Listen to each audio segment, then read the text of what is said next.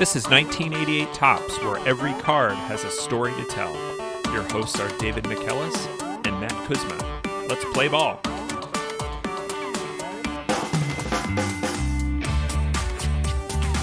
Welcome back to 1988 Topps. David, what's our card for this week? Our cards this week: Glenn Wilson, card number 626, outfielder for the Philadelphia Phillies, and Glenn Wilson, card number 129T, outfielder for the Seattle Mariners. All right, a two-card episode, and getting into that traded set, that always feels good. But before we get to Glenn, we did have an entry in the mailbag this week, David. Yeah, the mailbox was overflowing with gifts. Actually, we got two gifts, but only one that we're going to discuss in the mailbag, and one that we're going to get to when we get to Glenn Wilson's card. Friend of the show, Tim Briggs, and son made us a preemptive 2-year anniversary podcast gift. They made two cards, one of Jay Baller that has, any card with Jay Baller's face on it is a great gift. This has two Jay Baller faces on it, including one on the front and one on the back. So a double Jay Baller with his resplendent hair, his chest hair and chains. It's beautiful. Oh, beautiful card. Looks amazing. And the other is an Eric Davis that has the 1988 Topps wrapper pasted behind Eric Davis, so it looks like he is a three-dimensional figure popping off of the card. Thank you so much for that, Tim and son, and thank you for everything. Before he was just making the cards using Photoshop, and now they're actually like getting out X-Acto knives. Yeah, getting into the multimedia, that's just fantastic. We thank you all for your creativity. If you've got something you want to mail to us, our email address is 1988topspodcast@gmail.com. But now on to Glenn Wilson today. And why did we choose Glenn Wilson? Last week when I was looking into Darnell Coles, I saw that he was at one time traded for Glenn Wilson. And I thought, Glenn Wilson had a couple solid years. He had some ridiculous science teacher glasses and a good mustache. What's his deal? And then as I started digging into it, I fell into multiple rabbit holes. And so Glenn Wilson had some pretty solid seasons for the Phillies, played 10 years in Major League Baseball, and has had quite a life. There's no Saber bio this week, so that led me to the deep recesses of the internet. But I found some good sources of information on Glenn, including a portion of Glenn's book, as well as another book that showed up in the mail from friend of the show, Dave Reuter. And Dave found the podcast and sent me a picture of the cover of his book. And the book is called A Phillies Odyssey, Exploring the Forgotten Players of Fightin's Yesteryear. And Dave sent this copy, and it has a very distinctive look, font, color scheme. It looks shockingly like this Glenn Wilson card. Yeah, it is. 1988 Topps written all over it. So it's got to be a great book on the inside, too. And I've not read the whole thing yet, but it has chapters about different players, including Steve Jeltz and Tadahito Iguchi and Glenn Wilson. So I did read the Glenn Wilson chapter, and thanks, Dave, for the book and the information included inside. I mean, look at this. We've got two books as sources. We've got multimedia cards as gifts. This is already shaping up to be a fantastic episode. So let's go to the front of 626, where we've got Glenn Wilson. And Glenn has just popped up to right field is what it looks like has happened here. As a right-handed batter, he has skied one pretty high. I don't think that one has the distance, David. You've got Glenn with that powder blue Phillies uniform with the red trim. It's a pretty good look. Got some good and bad in here, I would say. Some of the good. Love the glasses. Love that science teacher glasses. Love the mustache. Love the hair peeking out of the back. A little party in the back, business in the front going on, I think. Yeah, giant glasses, but no batting gloves for Glenn. His batting gloves are in his pocket, unused. Where else would you put them, really? The background of this picture is also not very interesting. You could see, like, the shadow of one person back there, otherwise just an empty dugout. Nobody wants to watch Glenn hit batting practice. There's maybe two people watching this shot, and one of them is the photographer. Let's flip to the back of 626. Glenn Wilson, outfielder, 6'1", 190, right-handed batter and thrower. Drafted by the Tigers, first round, June 1980. Just like last week's card, Darnell Coles was drafted in the first round. Born December 22nd, 1958, in Baytown, Texas, with a home in Montgomery, Texas. Baytown, Texas is near Houston. Glenn grew up in nearby Channelview. He was the youngest of 3 boys. His father passed away when he was 6. And at the funeral, Glenn says he heard somebody say, "You're going to make your dad's last name mean something." And he said at that point, he thought, "I'm going to be a professional athlete."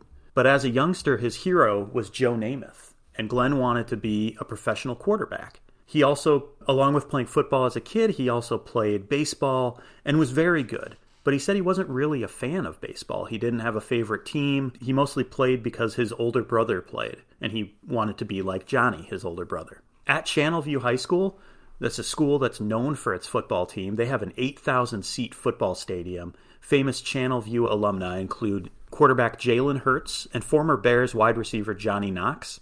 At Channelview, Glenn was a multi-sport star. He played football, baseball, basketball, and ran track. On the football field, he ended up playing wide receiver, as there was another guy at the time who was a good quarterback. Unfortunately, he broke his collarbone during his senior season, midway through the season. On the baseball diamond, he hit over 400 every year, but he wasn't scouted, didn't receive a single scholarship to play college baseball.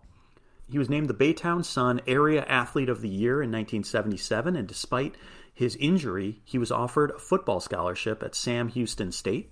Sam Houston State alumni include Dan Rather, wrestler Billy Gunn, and Representative Charlie Wilson of Charlie Wilson's War fame, and also baseball player Ryan Tepera, currently with the White Sox. I think he might be a free agent going into 2022. But Ryan Tepera had an odd incident occur in 2020 where, when I was looking at his baseball reference, he received 1 vote for MVP, and it was an accident. A sports writer meant to vote for Trey Turner and instead clicked on a drop-down menu, Ryan Tepera. So in the annals of history, Ryan Tepera has a single MVP vote. Oddly, so does Glenn Wilson. So 2 of the guys who went to Sam Houston State and played in Major League Baseball had MVP votes. One of them arguably deserved it, and one maybe did not. While at Sam Houston State, Glenn played football. He was punter for the Sam Houston State team and also a wide receiver for 1 season only in 1977. He actually ran into some academic eligibility issues. He had failed a class during his freshman year, and so he stayed on campus over the summer to make up the class. He was told that he had to take History 2. Academic advisor tells him, take History 2. So he takes the class that he was advised to take. Unfortunately, it wasn't the class that he failed. So he shows up back at school in the fall, and they tell him that he doesn't have the credits, so he doesn't get his scholarship. It all seems a little bit confusing, but from Glenn's book, it appears that the coach told him he had to pay back part of his scholarship. So he goes home, works, pays back the scholarship, and then they tell him, well, you paid off your football scholarship, now you can play baseball. So it's a little bit confusing, but he pays the money off, gets a baseball scholarship, and focuses on baseball, playing in 78, 79, and 1980. And while at Sam Houston State, he's a teammate of a young Richard Linklater. Linklater was a freshman pitcher, very briefly before dropping out of Sam Houston and becoming a director, notably of the movies Slacker, Dazed and Confused, Boyhood, among many others. So for his 3-year career at Sam Houston, he hit really well. He hit .372 for those 3 years. That included a .439 average as a senior. He said that he was cocky and that his confidence grew as he dominated his college conference. He did have an incident with his coach late in the senior year where he grounded into a game-ending double play, and his coach suspended him for the final 3 games of the regular season because, according to the coach, he had missed a take sign. So here, again, David, we just like with Darnell Coles last week, a missed sign with a stiff punishment. With men on base, though, why do they have Glenn taking? Glenn swears he didn't see the sign. It doesn't really make much sense, but regardless, the coach stands by it. And Glenn told him, if I'm suspended, I'm just going to quit the team. And luckily, Glenn's mom talked him into staying on the team throughout the playoffs since she knew scouts would be watching and it would reflect pretty badly on him if he quit. So he ends up staying on the team through the playoffs. And that was probably some good advice from his mom because Glenn knew that he was going to be a high draft pick. Scouts had already been out and told him, watch the phone on draft day. And on draft day, he's with his mom and his brother, and he got a call around 10 a.m. from Tigers scout Hoot Evers. And Hoot Evers is just one of the best scout names. Hoot grew up in Collinsville, Illinois, which is the horseradish capital of the world, as well as home of the largest ketchup bottle in the world. Spicy. Hoot played at the University of Illinois and then served in the Army during World War II. He had a 12-year playing career after the war, and in retirement, he was the Tigers director of player development and later the Tigers scout in the Houston area. So clearly Detroit thought highly of Hoot's picks. Sadly, Hoot passed away in 1991. He called Glenn, tells him, the Tigers are picking you with their number one pick, and I'll be in town in a couple weeks to work out a contract. After some negotiation and Glenn getting into a fight with his brother about negotiation tactics and ultimately hiring an agent, which is probably a good idea, he secured a $62,000 signing bonus and was excited to go play for Sparky Anderson, who had been the architect of the Big Red Machine. But first he goes to Double-A, which is a pretty good placement for a guy coming out of college, not sent to rookie league, but instead sent to Montgomery for Double-A ball. Yeah, so he starts at Montgomery in 1980. He plays third base, just as he had in college. And he hit .264 with 7 home runs that first year, but also 33 errors. In 1981, he remains in Double-A, which is now in Birmingham, and moves to the outfield and continued to hit pretty well. And that leads to the fun fact on the back of the card that he had a .306 average, 152 for .496 at Birmingham in 1981. Very fun fact. Very specific as well, except maybe a rounding error. Baseball Reference had him at .307, so maybe there's some controversy with the Topps accounting here. I think that Baseball Reference probably went an extra decimal place, because when I did the math, it was 306.45. Oh, my goodness. So along with that 306/307 average, he had 18 home runs and 82 RBIs. Pretty good season. That's enough to get him a short stint at AAA Evansville to close out 1981. And that's where he opens up 1982. The very first game of that season in AAA, he hits 2 home runs. And Tigers assistant GM Bill Ajoy meets him after the game. He tells Glenn, well, we've got some injuries in Detroit, and you're making the big leagues. So he gets called up right away. And he made the most of this early stint. He got his favorite number from his favorite player, number 12, Joe Namath's number. He played for Detroit from April until May 2nd, and he hits his first home run against the Royals on April 19th. And through 14 games, he was hitting .342. At this point, a reporter asks Glenn if he's surprised at how well he's playing, and Glenn said, I'm not surprised, but I bet the fans are surprised. I've been doing these things my whole life. You guys just haven't been there to see it. Ooh, yes. That attitude maybe didn't go over well with Sparky, and Glenn would struggle with Sparky Anderson during his time in Detroit. And again, Glenn admits he was a little bit cocky, but he's also a straight shooter. He would get sent back down to AAA from May until mid-July, and he hit .279 with 10 home runs in 42 games. But then after a mid-July call-up, he establishes himself in the Tigers lineup and finishes up with a really good rookie season, hitting .292 with 12 homers in only 84 games. He also played solid defense, mostly in center field, and finished with 8 outfield assists, which showed the strong arm that he would become known for, particularly during his time in Philadelphia. As an aspiring quarterback growing up, I'm sure he had an incredible arm. He was named Tigers Rookie of the Year. He got a significant raise from $33,000 to $70,000, and he goes into 1983 as an established pro on the first team. And in 1983, he has another good year, hitting .268 with 11 home runs and 65 RBIs, playing good defense. But there was a perception that he was maybe a bit of a hot dog in the field and not the kind with the spicy mustard, David. Sparky and some other coaches and pitchers thought that Glenn dove too often, maybe when he didn't need to. They thought that he was a showboat, and maybe some of those statements from his rookie season colored that perception. And there were rumors that the Tigers wanted to trade Glenn, and his disagreements with Sparky added fuel to that fire. Glenn said that Sparky had an ego bigger than Texas and wanted everyone to know that he was the man.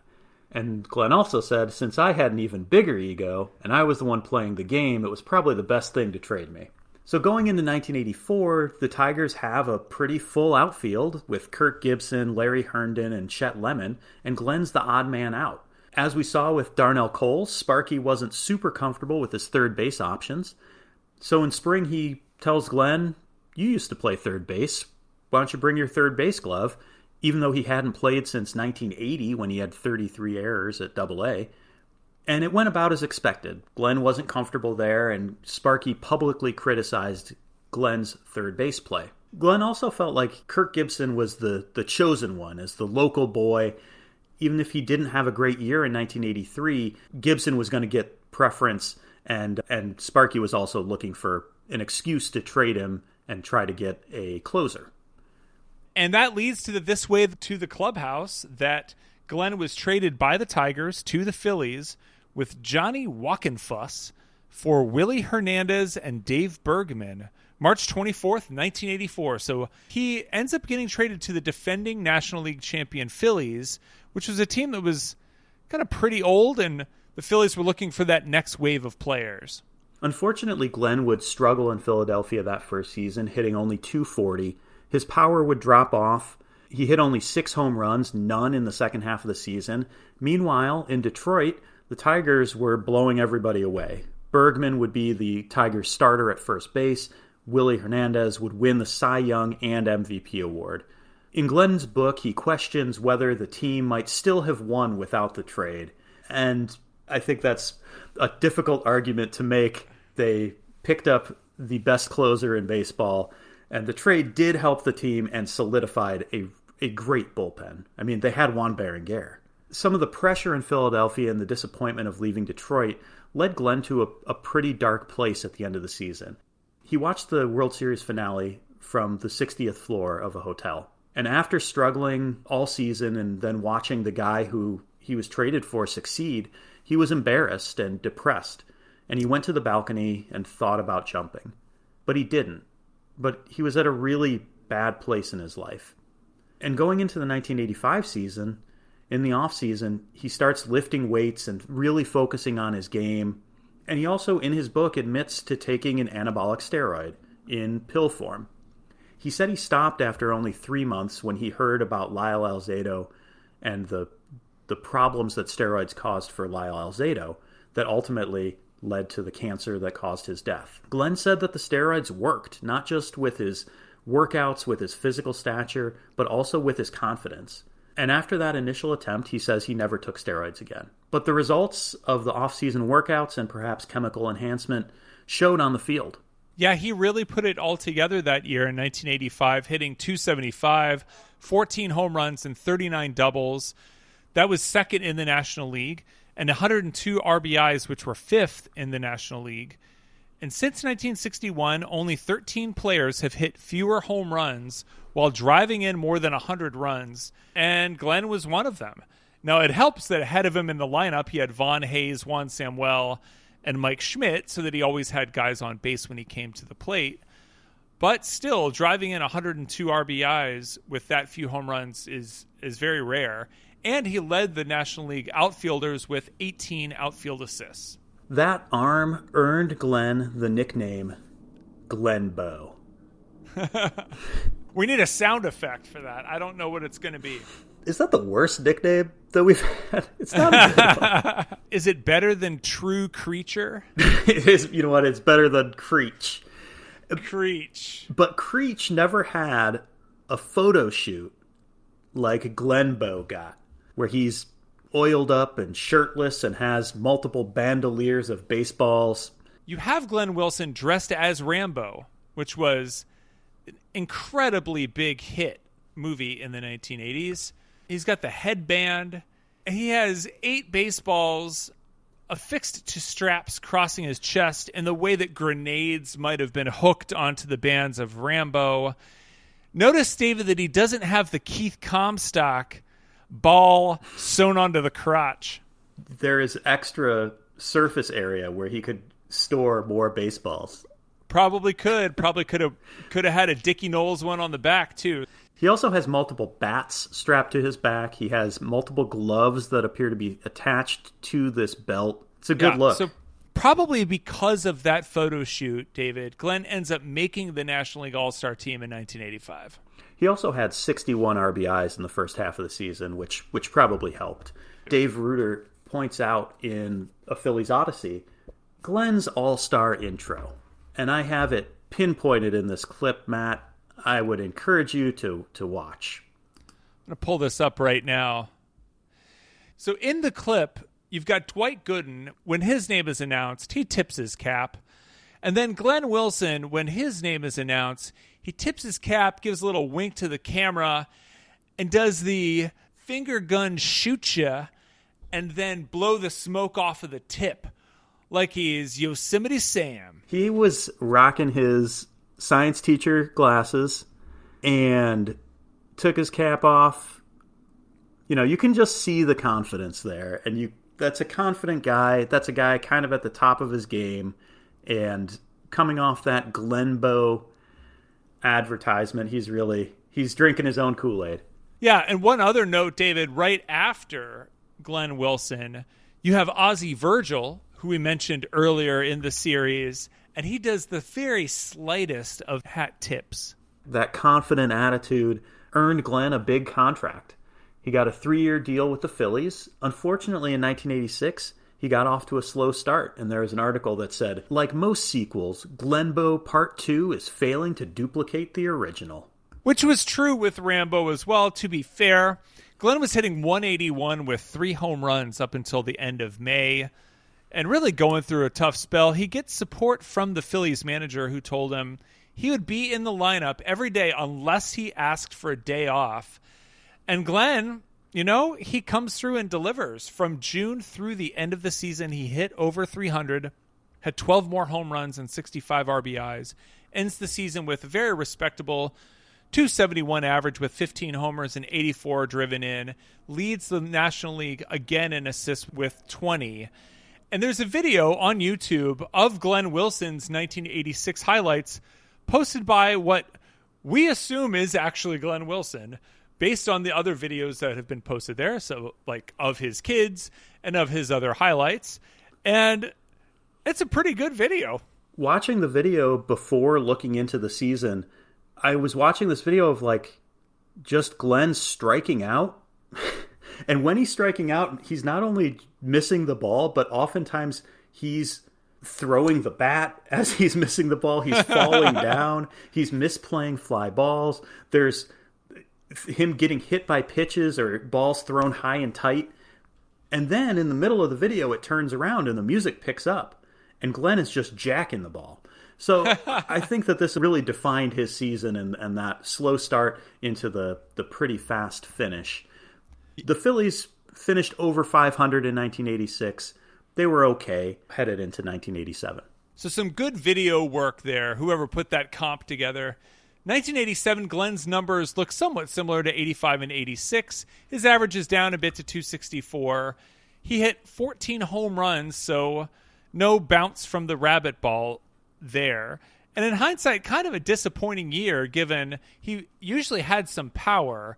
And so compared to the rest of the league's offensive output, he was down significantly.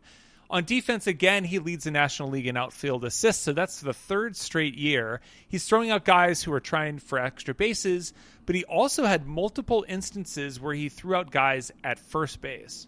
Yeah, pretty amazing, either sharp line drives to right field, and he was able to catch some slower runners at first base. He also had another highlight using his arm on the mound.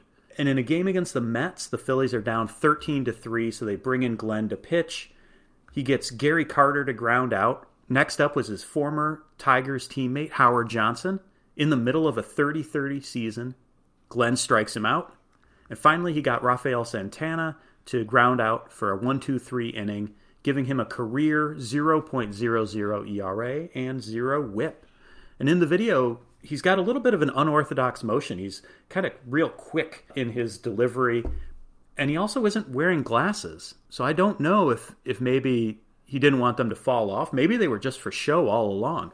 Adding that bit of flair, even by leading the entire major leagues in ERA and whip with a 0 for both, still, the Phillies in December, they decide that they're going to go a direction. And that brings us to our second card of 129T, the traded set. Does this look like a different guy? Yeah, David, what's happened here? This doesn't look like the same person at all. Yeah, this is not Glenbow. This is definitely an imposter. His mustache looks fantastic. This is Phil Garner-esque. This mustache goes all the way almost over the bottom of his nose. Like it almost goes up the sides. It's so tall. This also is a very generic-looking Mariners jersey. Definitely the gym class style uniform shirt. And not one of my favorite Mariners helmets. But yeah, Glenn looks real different here. This is an odd picture. On the back of 129T, we have the This Way to the Clubhouse that Glenn was traded by the Phillies to the Mariners with pitcher Mike Jackson and outfielder Dave Brundage for pitcher Tim Fortunio and outfielder Phil Bradley, December 9th, 1987. Phil Bradley was also a 1985 All-Star who had fallen off a little bit, but was still a solid player. Glenn was expected to come to Seattle and be a starter, maybe return to his All-Star form. Instead, he only played 78 games there. He hit .250 with 3 home runs in a very disappointing half season. He said he had never been as unhappy in his career. And in July, he's traded again to the Pirates for Darnell Coles. Yeah, and these two star-crossed baseball players, they connect and similarly have injury problems. So Glenn ends up having knee surgery within a couple of weeks of arriving in Pittsburgh, finishes the year hitting .340 in his last 13 games after he recovers. At the end of that season, he had good success off of a future Hall of Famer. If you look at Baseball Reference, Glenn shows up on Randy Johnson's home run log. As the first two. In one game, he hit the first 2 home runs conceded in the Big Unit's career. Early in 1989, he hit a 3rd home run off of Randy Johnson, which tied Johnson with Ron Darling for the most home runs given up to Glenn Wilson. This would be the Mark Simon love to face Randy Johnson. Not a lot of people say that. So in 1989, with the Pirates, in 100 games, he hit .282 with 9 home runs. But sometimes his mind was in another place. We're pulling up now onto the Jumbotron the 1990 Topps card.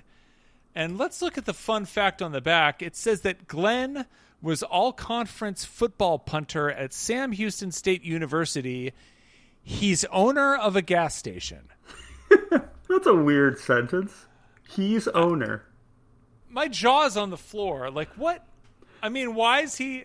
They buried the lead in that, too. I mean, both of those are interesting facts, but they really had space that they could have put more information about his gas station owning.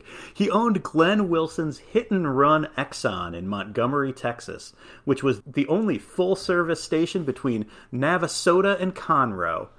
God, that sounds like a Lyle Lovett lyric. Glenn said, "Baseball is my hobby, this is my job."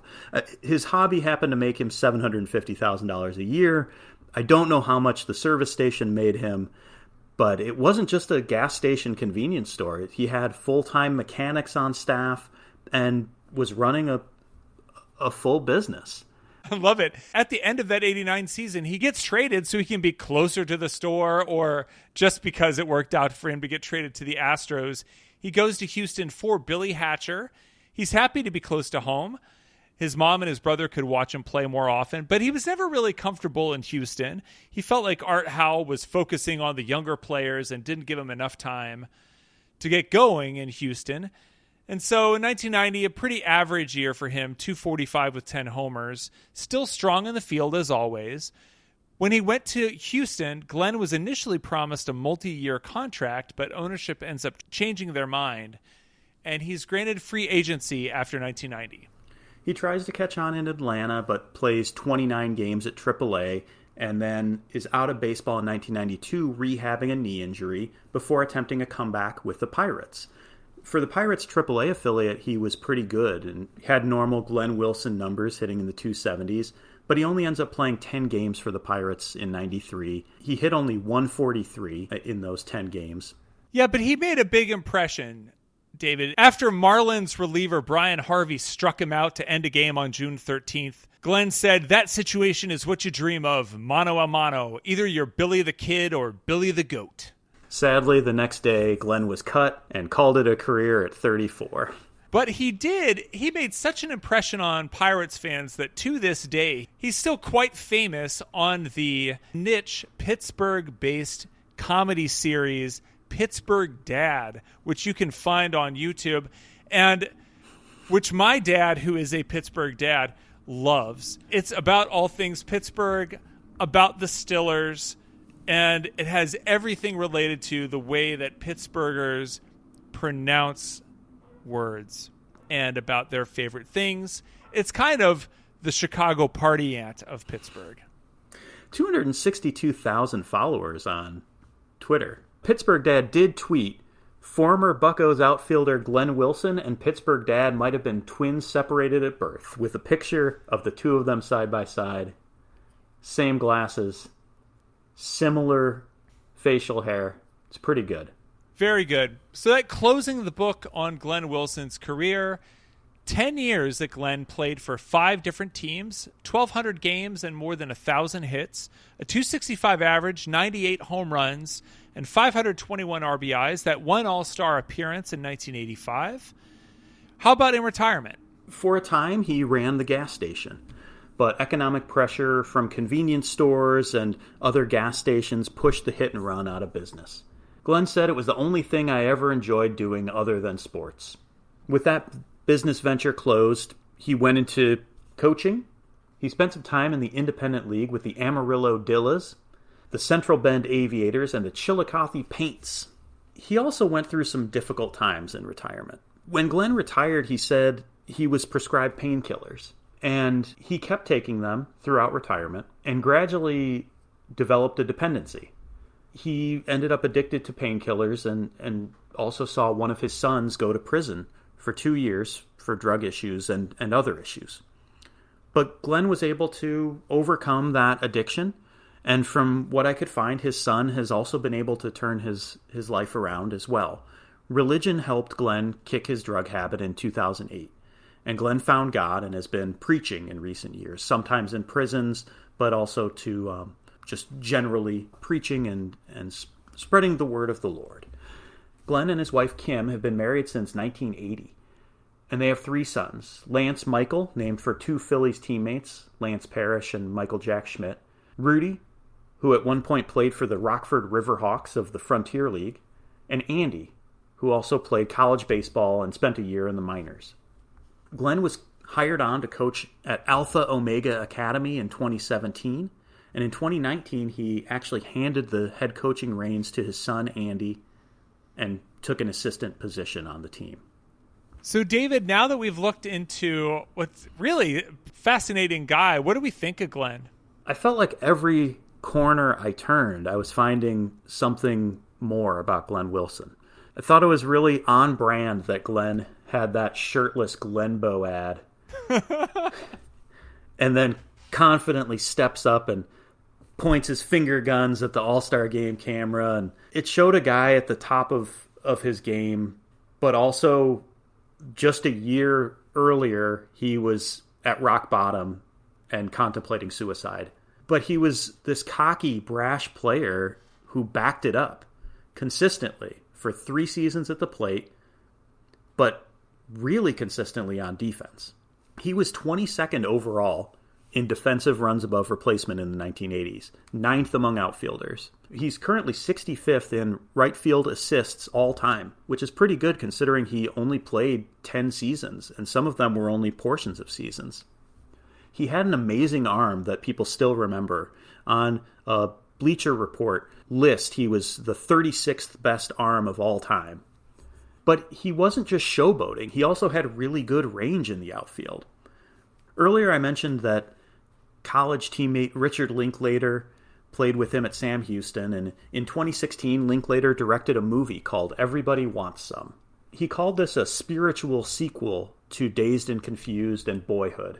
It was kind of a Dazed and Confused the college years, and it focused on that college freshman baseball player, based off of Linklater, and portrays some of his teammates. And one character is Glenn McReynolds, who's defined as the big man on campus. And in one scene, McReynolds loses a game of ping pong and throws his paddle at the young pitcher. In the marketing push for the movie, Linklater said the McReynolds character was based off of Wilson.